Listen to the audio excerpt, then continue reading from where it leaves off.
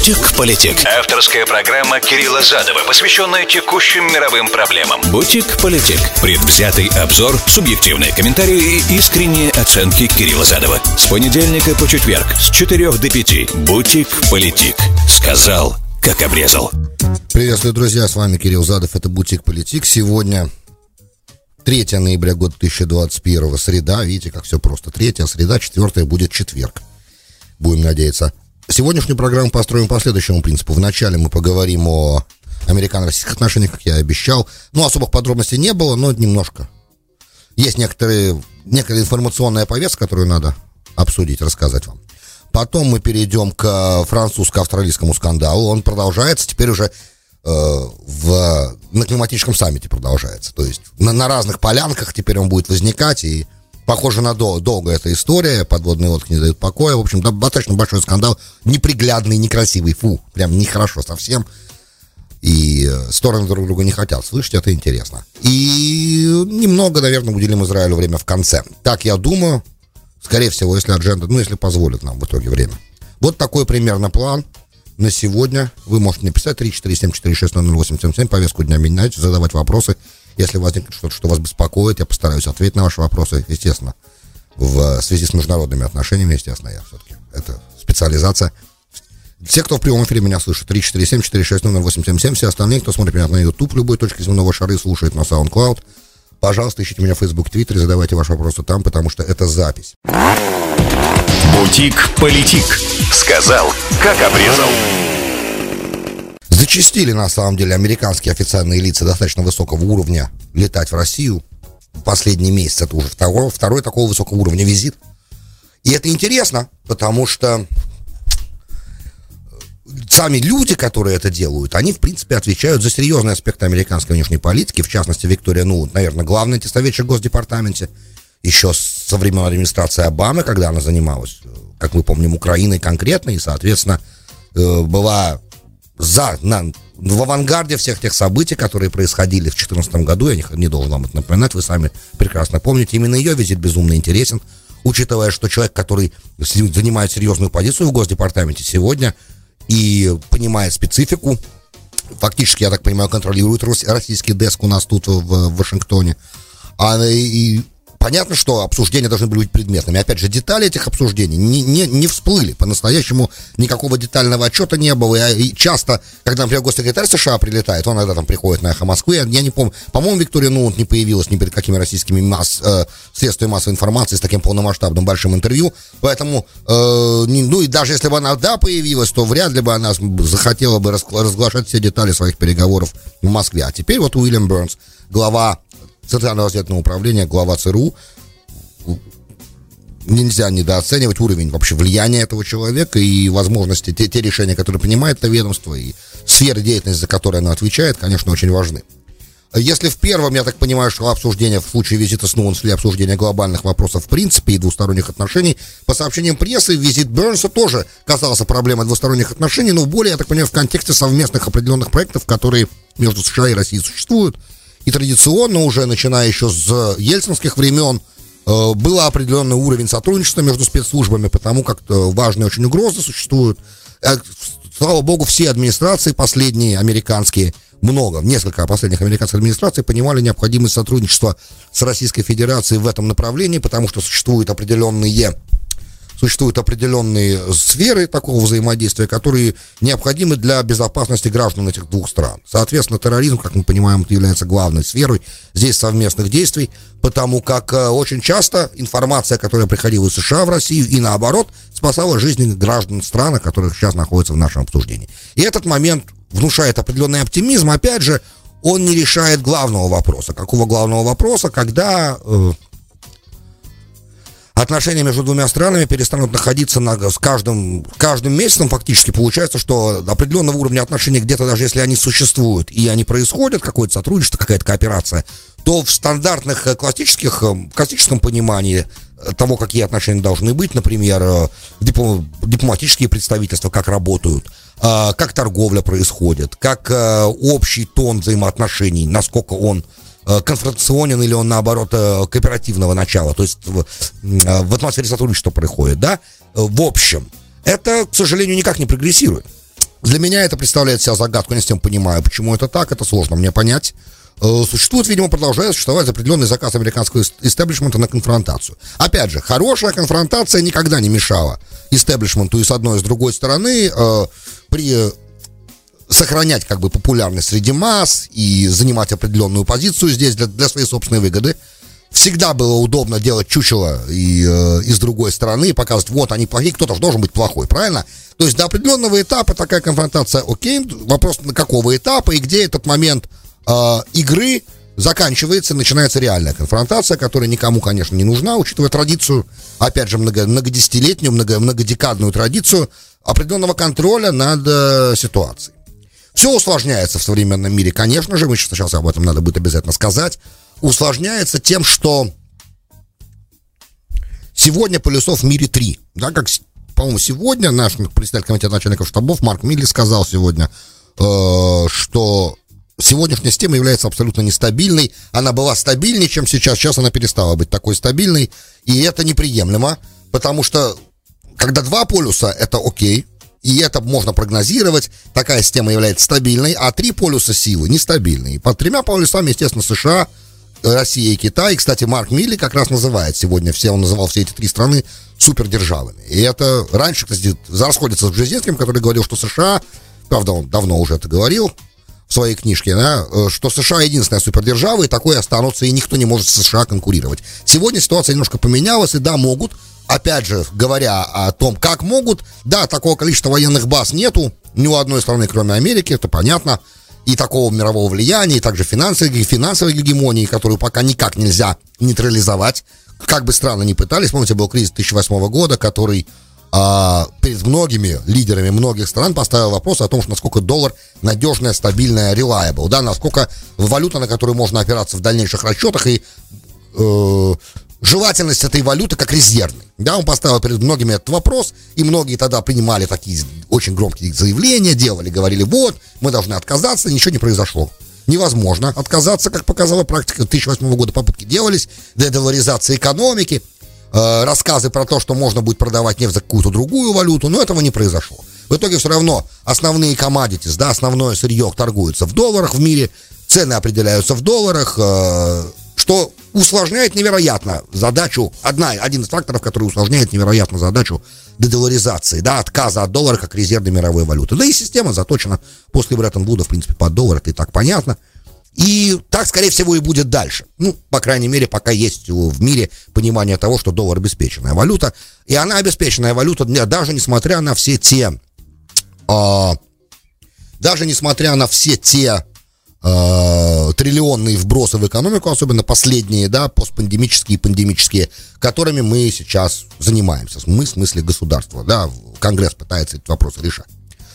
В общем, 3 полюса силы — это много, правда, это сложно, поэтому, и кстати, дружить, то есть противостоять всем против всех, когда если 3 эти силы, 3 эти государства будут преследовать только свои цели каждая, и не сотрудничать с другими полюсами такой силы, да, если Россия, например, будет делать только то, что она хочет, не считаясь интересами Китая, не считаясь интересами США, и то же самое будут делать все остальные страны в этой тройке, то это, естественно, приведет к глобальной катастрофе. Это понятно, поэтому все равно придется каким-то образом, исходя, опять же, из нужд чистого реализма, чисто реальный реал-политик, нужно будет коррелировать свои интересы национальные с национальными интересами других стран. И вот этому диалогу, я думаю, в принципе, на таком микроуровне и посвящен визит Виктории Нуланд был, и посвящен визит Уильяма Бернса, главы ЦРУ. Кстати, Уильям Бернс, возвращаясь к нему, не новый человек для России, он был несколько лет послом в России, причем в тучные годы достаточно.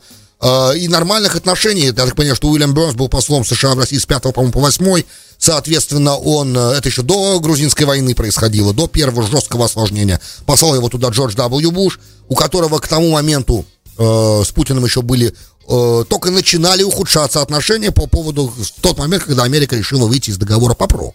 Да, диалоги шли, я о них периодически вспоминаю здесь, в этой программе тоже, о том, как Кондолиза Райс на голубом глазу рассказывала в Москве о том, что она не понимает, как эта оборонная система может быть угрозой для Российской Федерации. Это смешно, это понимает любой undergraduate student, студент, начальных курсов института, любого политического вуза, он это понимает, политического факультета любого университета. Это известная вещь, я вам об этом тоже рассказывал уже, не хочу повторяться, это просто. так оборонная система может быть угрозой. Короче, важно, что эти обсуждения происходят, но это никак не снимает главного вопроса. Когда отношения дипломатические, я имею в виду сейчас интересы простых людей, да, понятно, что геополитика, но интересы простых людей не должны быть, они должны быть тоже в приоритете, нужно об этом тоже думать. Сегодня количество дипломатов американских в Москве, например, такое, что консульские услуги оказывать невозможно. Кстати, по-моему, Захарова сегодня это сказала и вообще пригласила дополнительное количество американских дипломатов в Россию, потому что консульские услуги должны оказываться. Российские граждане сегодня в Москве не могут получать визы, что недопустимо, как мы понимаем, по многим позициям, с гуманитарной точки зрения в том числе. И вроде бы, да, я тут прочитал в одной из новостных лент, что теперь российские граждане внесены США в список homeless nations, да, то есть это те, у кого нету дома национальностей, поэтому они теперь имеют право получать визы в США, в других любых странах. Например, в Варшаву приходится летать, помня о том, что отношения между Польшей и Москвой тоже не очень, мягко говоря, и это, по-моему, Шенген все-таки Польша, и, соответственно, раз это Шенген, то есть для того, чтобы полететь, получить американскую визу, надо сначала получить шенгенскую, что усложняет, делает получение американской визы дорогим для российских граждан. И неправильно это. С гуманитарной точки зрения, опять же, почему российские граждане должны платить за, вот именно простые обычные люди, должны платить за то, что как бы стороны не хотят слышать интересы друг друга и сталкиваются, да, в частности США не хочет слушать о национальных интересах российского государства и наоборот, например, да. С другой стороны, всегда можно сказать, что, ну как же, они же голосовали за Путина, и они поддерживают политику внешнюю Российской Федерации, которая привела к этому осложнению. Ну, в принципе, эта политика внешней Российской Федерации никогда не была новостью ни для кого. С 2000 года так 100%. И любая страна имеет право защищать свои национальные интересы, и попытка с санкционным давлением или какими-то другими инструментами, в данном случае soft power. Виза, я считаю, это часть soft power.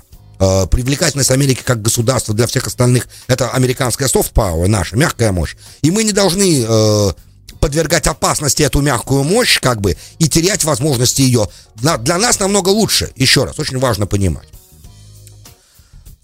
Изначально наша, ну не доктрина, но понимание американское было такое, что это очень хорошо, когда к нам приезжают туристы, и к нам приезжают люди учиться здесь, потом возвращаются в свои страны, потому что вольно или невольно люди, которые получают американское образование, и которые приезжают в Америку, и даже просто здесь находятся как туристы, возвращаются из Америки нашими друзьями. Это надо четко понимать. А если тем более они здесь учатся, то мало того, что они возвращаются из Америки нашими друзьями, они еще понимают американский образ мышления. Я сейчас имею в виду образ мышления, как бы не категории населения, которые как бы истеблишмент. Они понимают, что хочет эта страна и каковы ее цели и задачи, и видят, как хорошо. Да, видят, находятся в либеральной демократии и понимают, что вот так вот функционирует либеральная демократия. И глядишь, какие-то моменты того, как устроена эта либеральная демократия. Сегодня Америку, наверное, можно назвать одной из немногих настоящих либеральных демократий с настоящим разделением властей, да, когда функции государства разделены. Есть свои функции у исполнительной власти, есть свои функции у легислатуры и у судебной. И мы в наше время, я за последние 24 года нахождения здесь увидел, ну уже 24,5 почти, да, скоро 25, увидел, как работают все ветви власти и как от каждой из ветвей власти в необходимый момент зависело будущее этой страны. Например, когда суд назначал президента США в 2000 году, именно суд назначал в итоге Буша президентом, мы увидели, как работает Верховный суд и почему он важен, почему его функциональность очень важна для существования государства. Как все споры мгновенно прекратились, пересчеты мгновенно прекратились. В общем и целом, это хорошо, то, что у нас в стране есть определенное разделение. Теперь, и когда люди приезжают сюда, они это увозят с собой потом к себе домой. А если они не увозят это потом к себе домой и остаются в этой стране, опять же, европейская эмиграция в США создала эту страну по-настоящему, ее power of intelligence, да, то есть интеллектуальный потенциал этой страны был создан, когда огромные массы людей из Ирландии, Польши, Российской империи и Италии начали приезжать сюда в конце 19 века. С этого момента и индустриальный огромный рывок, кстати, тоже. Поэтому мы же страна эмигрантов, и мы должны быть заинтересованы в том, чтобы к нам приезжали сюда европейцы в том числе. Помимо того, что мы, конечно, должны принимать тех, кто несчастный и угнетенный из других мест. Ну, опять же, мы должны сюда принимать тех, кто приезжает из Европы. Я думаю, что со мной все согласятся здесь. Тем более, опять же, из России, которая часто была нашим союзником во многих вопросах и в разных войнах. И, опять же, русская культура является частью американской тоже, потому что огромное количество российских эмигрантов за последние 150 лет сюда здесь в итоге осело. Окей, это мы сказали. Контакты хорошие, контакты продуктивные, явно того, что они обязательно не касались Афганистана, без сомнения. Они касались Афганистана, они касались разных других моментов потенциального взаимодействия. Опять же, во время этого саммита, куда Путин не приехал, ни на большую двадцатку, ни на климатический саммит, Байден, я так понимаю, контактировал с Лавровым, люди Байдена контактировали с Лавровым, говорили о том, что нужно как можно скорее, надо ускорить эти встречи, и нужно продолжать встречи на высшем уровне обязательно, и американская страна заинтересована, так же, как и визит Виктории Нуланд был по американскому запросу, и визит Уильяма Бронса был по американскому запросу. Это очень хорошо. Единственное, что доктрина, которую Байден озвучил в самом начале, когда он пришел к власти, она на самом деле не очень меня привлекает. Мне не очень нравится эта идея, что мы будем кооперировать с Россией в тех местах, где мы должны с ней кооперировать, да, и Блинкен тоже это произносил несколько раз. Но мы будем идти на конфронтацию с Россией в тех местах, где мы должны с ней идти на конфронтацию. То есть, понятно, что, в принципе, он должен был такую вещь сказать. Но очень сложно, ведь Россия дама капризная, и очень сложно, если есть какие-то ключевые моменты, особенно, сейчас я говорю о персональных санкциях, о разных вещах, о санкциях на целую индустрию, на нефтянку, например, российскую, да, то есть если есть какие-то места, которые болезненные, и которые наносят удар непосредственно по людям, которые находятся в кругу тех, кто принимает решения в другом государстве, очень сложно потом раскручивать это государство на какую-то кооперацию в других местах. Опять же, в каких-то взаимовыгодных местах, да, но если у нас есть какой-то интерес отдельный, который, допустим, другая сторона может и не разделять, например, может не разделять, то тут требуется намного больше, чем подход там, где мы с тобой будем с тобой сотрудничать, там, где мы с тобой не будем сотрудничать, где у нас с тобой нет понимания, мы будем конфронтировать. Например, в данном случае Черное море. То есть надо же обсуждать эти моменты, это опасный момент, да, Украина и НАТО, я сейчас с позиции России говорю, да, НАТО и Украина это опасный момент. Потому как он опасный для Украины самой, просто, может, она до сих пор этого не понимает, но также он опасный, в принципе, для американо-российских отношений, потому что кончится это может очень плачевно и быстро. Да, вот в Раде, например, заявили сегодня, что если в случае военного конфликта меньше недели надо России. Я считаю, что это для того, чтобы с Украиной решить вопрос полностью. А я всегда вам говорил, что в случае настоящего движения в сторону НАТО, настоящего, а не декларативного, это потенциально чревато вторжением. Соответственно, я считаю, что неделя — это очень оптимистичный прогноз. На самом деле, исходя из того, что сегодня происходит, мне кажется, что здесь не о неделе идет речь, а совсем о других вещах. Намного все быстрее произойдет. Поэтому нужно обсуждать этот момент тоже. Я очень надеюсь, что украинские вопросы стояли в повестке дня и визита Виктории Нуланд в Москву, и визита Уильяма Бронса в Москву. Опять же, сразу последовало заявление Вашингтона. Сейчас мы только вскользь касаемся украинской тематики. Может быть, завтра больше времени посвятим этому моменту. Но заявление Пентагона сегодня прозвучало о том, что Пентагон не наблюдает никакой повышенной военной активности России около украинской границы. Есть другая информация. Заявление Пентагона — это политическое заявление. В общем и целом, требуется намного больше кооперации, намного больше сотрудничества и намного большего согласования многих спорных и сложных вопросов. И главное, самое главное, чего хочется услышать, это, что хочется увидеть, это намного более аккуратного и внимательного выслушивания другой стороны. Потому что, как и у России есть что услышать в том, что американцы мы говорим, так и, естественно, у нас есть определенные вопросы, которые мы должны услышать.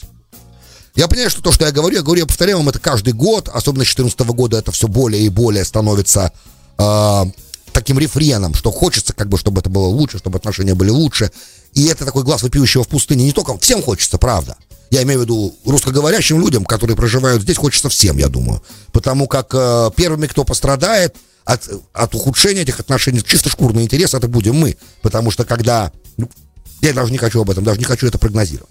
В общем и целом, ребят, будем надеяться, что эти контакты ускорятся, уровень их возрастет, количество этих контактов возрастет, и скоро какой-то определенный момент Байден с Путиным встретится еще раз, и еще раз, и еще раз. Теперь следующий момент, о котором я хотел вкратце сказать, и уже в следующем сегменте перейти на австралийско-французскую динамику.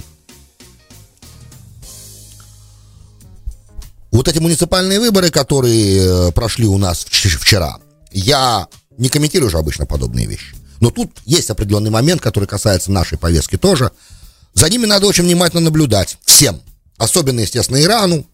И понятно, что все те, у кого отношения с Америкой, достаточно иногда напряжены бывают, в том числе Россия, естественно, наблюдали за этими выборами, и несколько выводов можно сделать. Это победа в Вирджинии республиканца, она очень серьезный звонок. Она очень серьезный звонок, особенно для Ирана, например.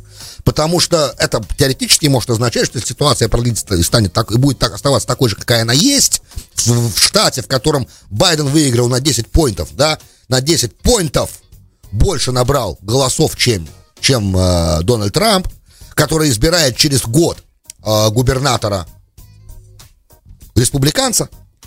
Это очень серьезный звонок для демократов и предупреждение серьезное многим остальным. Потому что это означает, что теоретически тренд такой, что да, за обладание Белым домом надо платить. И обычно, очень часто, когда приходит представитель одной партии в Белый дом, Конгресс меняется в другую. Это обычный тренд. Ничего в этом нового нет. Уж слишком быстро упал рейтинг президента. Уж слишком быстро в штате, где президент так ошеломляюще выиграл на последних выборах год назад, проиграл его преемник, не преемник, его однопартиец. Это очень плохой знак для демократов. Для Ирана это означает, что сейчас с американцами в сделку входить не надо. То есть можно войти, конечно, в нее, но гарантии того, что Америка не выскочит из нее сразу, как только республиканец победит в 2024 году, нет никакой.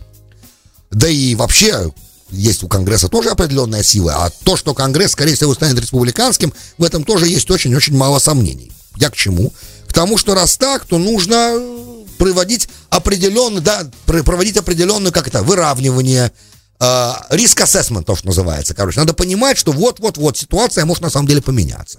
И республиканский конгресс тоже для Ирана, например, не очень хорошо. Ну, а Россия, как мы понимаем, сегодня все равно. Конгресс всегда последние 7-8 лет настроен жестко антироссийский, да, возвращаясь к первой теме. И если какие-то санкции, если есть какой-то вопрос, по которому республиканцы, демократы объединены, это вопрос антироссийских санкций. Там, по-моему, 98 против одного или против двоих принимается. Там, по-моему, только Рон Пол иногда проявляет, в нем прорастают зерна разума, интеллекта. Все остальные действуют по-другому, давайте скажем так. В чем причина этого? Опять же, заказ политического истеблишмента есть на подобную антироссийскую позицию. Ну и отсутствие пророссийского лобби настоящего в этой стране, оно удивительно. И оно на самом деле пугает, потому что у всех крупных государств в этой стране лобби есть. Почему у России его нет, я не знаю. Почему до сих пор не было определенных действий проведено, чтобы были люди, которые объясняли конгрессменам, сенаторам и членам Палаты представителей, что, ребят, мы заинтересованы в кооперации, мы заинтересованы в расширении торговых отношений, мы заинтересованы в нормальном дипломатическом процессе, чтобы наши представительства работали на полную. Надо восстановить, обнулить все те неприятности, да, используя российский лексикон обнуления, да. Уже, кстати, русские давно предлагали обнулить наши дипломатические скандалы все и начать с чистого листа. Нужно договориться, нужно вернуть друг другу дипломатические собственности, восстановить работу консульств. Это, в принципе, достаточно быстро все можно решить. Было бы желание. Хотелось бы, чтобы это желание появилось уже наконец-то. Уже не знаю, как еще это произнести. И уже Кремль, на самом деле, давным-давно все необходимые действия для этого сделал. Все реверансы были сделаны, все поклоны, наклоны, все намеки. Уже что только Кремль не говорил, только чтобы затащить американцев обратно в кровать. Но что-то мы пока упираемся. Упираемся пока мы, американцы. Это странно для меня, друзья мои, странно. Бутик-политик. Сказал, как обрезал. Добро пожаловать в Бутик-политик, часть 2. С вами Кирилл Задов, 3 ноября 2021, среда. Франко-австралийский скандал отвратительный. Я такого вообще не помню. Вот такого. Ну, вообще французам, честно говоря, давайте скажем так, не везет. Сначала у Саркози была проблема с Нетаньяху. Помните, я вам рассказывал, была история, когда обменяли Шалита. И так как Франция, во-первых, он был гражданин Франции тоже, кроме того, что он был израильский и остается израильским гражданином, Гилад Шалит. И когда и Франция помогала в договоренностях там с Хамасом, в тому обмену дикому, там 1000 человек на одного, неважно, в любом случае, когда Нетаньяху там летал в Париж и общался с Саркози, то тогда была договоренность о том, что вот, когда будет обмен, Саркози должен был стоять рядом с Нетаньяху во время этого обмена. Вот такая была договоренность. И, конечно же, когда был обмен непосредственно, и когда Шалита освобождали, никакого Саркози рядом с Нетаньяху не стояло, и это послужило очень серьезной проблемой потом, да, то есть создало огромную проблему. Тот лик, когда Обама и Саркози разговаривали, и Саркози сказал, что, когда Обама ему сказал, что мне надо с Нетаньяху разговаривать, у меня по телефону, вот у меня скоро, говорит, скоро разговор. Простите, Саркози сказал, что да, Нетаньяху обманщик, я с ним не могу вообще видеть его, не могу. Он говорит, ты не можешь его видеть, а я с ним должен каждую неделю разговаривать по телефону. Ну, в общем, что-то такой обмен произошел при включенных микрофонах, они этого не знали.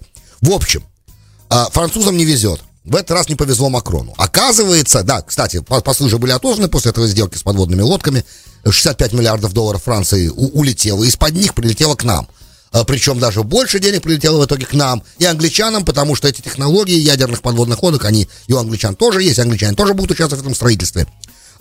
И вообще, как бы, франкоязычным ребятам оказалось сложно зайти в сделку англоязычных стран, да, в Великобритании, США и Австралии. Оказалось сложно. Значит, в принципе, но скандал не в этом. Значит, мы-то отозвали посла оттуда, Франция отозвала посла из Австралии, и Франция отозвала посла из США, но в итоге Байден с Макроном, там они пообщались, Байден похлопал Макрона по плечу, сказал, все будет хорошо, дружок, все будет нормально. Да, мы были кламзи, мы неуклюже поступили, сказал Байден, и этого оказалось, видимо, для Макрона достаточно. То есть, как бы, ну, понятно, все-таки мы старший партнер, мы главная сила здесь, в этом треугольнике, понятно, и то, что, допустим, отношения между нами и Францией, это одна история, но отношения между Францией и Австралией это никак не по правилу. И господин Фебо, посол, который вернулся в Австралию, сегодня выступал в клубе, бизнес-клубе в Канберре, выступал там, и он сказал, что есть огромная проблема, как бы вот оказывается, что отношения достигли невероятно низкого уровня.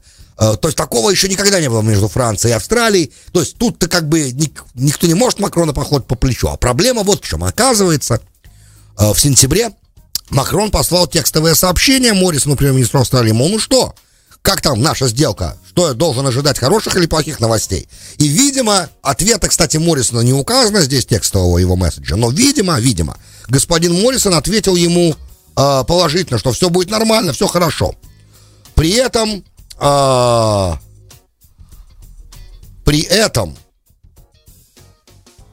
явно уже все было нехорошо. К этому моменту контракт уже был подписан с американцами, просто о нем еще не сообщили.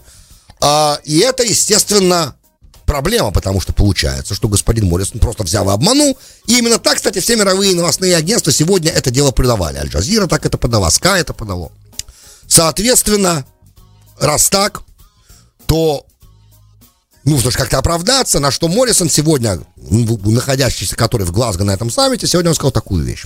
В принципе, она звучит нормально, в том плане, что если бы это было, допустим, разговор между странами не союзниками, и это было бы какая-то, да, я не знаю, какой вам пример привести, от кого бы это нормально прозвучало. Он сказал примерно такую вещь, что наши все проблемы, они были решены уже. Да, что-то подобное. Он не стал опровергать, что был этот обмен этими текстовыми месседжами, этими текстовыми сообщениями между Макроном и Моррисом, между ним. И что он ни в каком обмане не признался. Он сказал, что, ребят, у нас как бы есть определенные цели и задачи оборонные. И в этих целях и задачах оборонных мы должны быть отвечать интересам наций. Интересы наций противостоят Китаю, грубо говоря. И раз так, те возможности, которые мы приобретаем, то, что мы получаем, эти подводные лодки, они должны соответствовать нашим оборонным нуждам. И французские подводные лодки никак не соответствуют нашим оборонным нуждам. И я не могу ничего сделать против национального интереса своей страны, потому что я являюсь премьер-министром Австралии. Вот примерно такой ответ он дал на все это. То есть не то, что... Так кто ж тебя заставлял обманывать французского президента и сказать ему, что все окей? Надо было ему сказать сразу, все не окей, нас это не устраивает, мы хотим вот так. По какой причине ты не сказал ему сразу правдивую информацию? Это вопрос. И это и есть главная суть претензий сегодня. Опять же, да, понятно, что любой глава государства должен выражать национальные интересы этого государства. И он является их проводником, он является защитником этих интересов. Иначе какой смысл ему находиться на этой позиции? Правильно? Нация уполномочила его поступать для блага этой нации. Все понятно здесь. При этом личные отношения между лидерами такого уровня должны иметь то, что называется integrity. И это та вещь, да, которая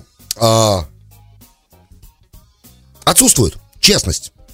И в отношениях на личном уровне с Макроном, в частности, и глобально между Францией и Австралией, я думаю, этот скандал, эта проблема будет еще очень-очень долго мешать нормальным отношениям. Потому что нет доверия, да, это как пригласить какого-то лидера на разговор один на один и в тайне этот разговор записать, а потом дать его прослушать, например, да, и такие же вещи тоже бывают. нехорошо, некрасиво, и, к сожалению, при этом, да, делается вид, что это нормально, так оно и должно быть. Это странно, это такой моветон, это такое, знаете, такой крестьянский такой подход, такой, а что, проявление, это безвкусие, это незнание хороших манер, неумение себя вести, не знаешь, что это такое. Вообще между лидерами должны быть, на мой взгляд, отношения все-таки более взвешенные, особенно когда вы имеете дело с постоянным членом Совбеза в лице французского президента. Пишут нам тут 10:07, Кирилл, вы меня извините, но вы хоть чуть-чуть маскируете, что вы являетесь лоббистом путинской России. Вы же грамотный, но видите, что за 2 дня до Киева Украина не такая слабая. Вы, как вы вещаете, да, конечно, есть только ядерное оружие, но вы понимаете, что это невозможно. Я много чего понимаю, большое спасибо, 10:07, надо подписываться. Я не являюсь ничему лоббистом здесь, я пытаюсь высказать вещи, которые хороши для обоих государств, поскольку я являюсь гражданином США и России. И в моих интересах, чтобы отношения между двумя этими странами процветали. И тут абсолютно не играет роли, кто находится во главе того или иного государства, потому что для международных отношений субъекта важны национальные интересы, как вы понимаете. Национальные интересы, они не меняются со сменой лидера. Никак. Они остаются такими же. Просто вопрос, проявляются ли они сразу, или они уходят под ковер. Но они все равно проявляются. Для того, чтобы это понять, надо быть немножко знакомым с теорией. Большое спасибо всем, кто писал. Большое спасибо 10:07, естественно, и всем радиослушателям, кто был со мной. До завтра, друзья мои. Вы слушали Бутик Политик. С вами был Кирилл Задов. До встречи завтра. Бутик Политик. Сказал, как обрезал.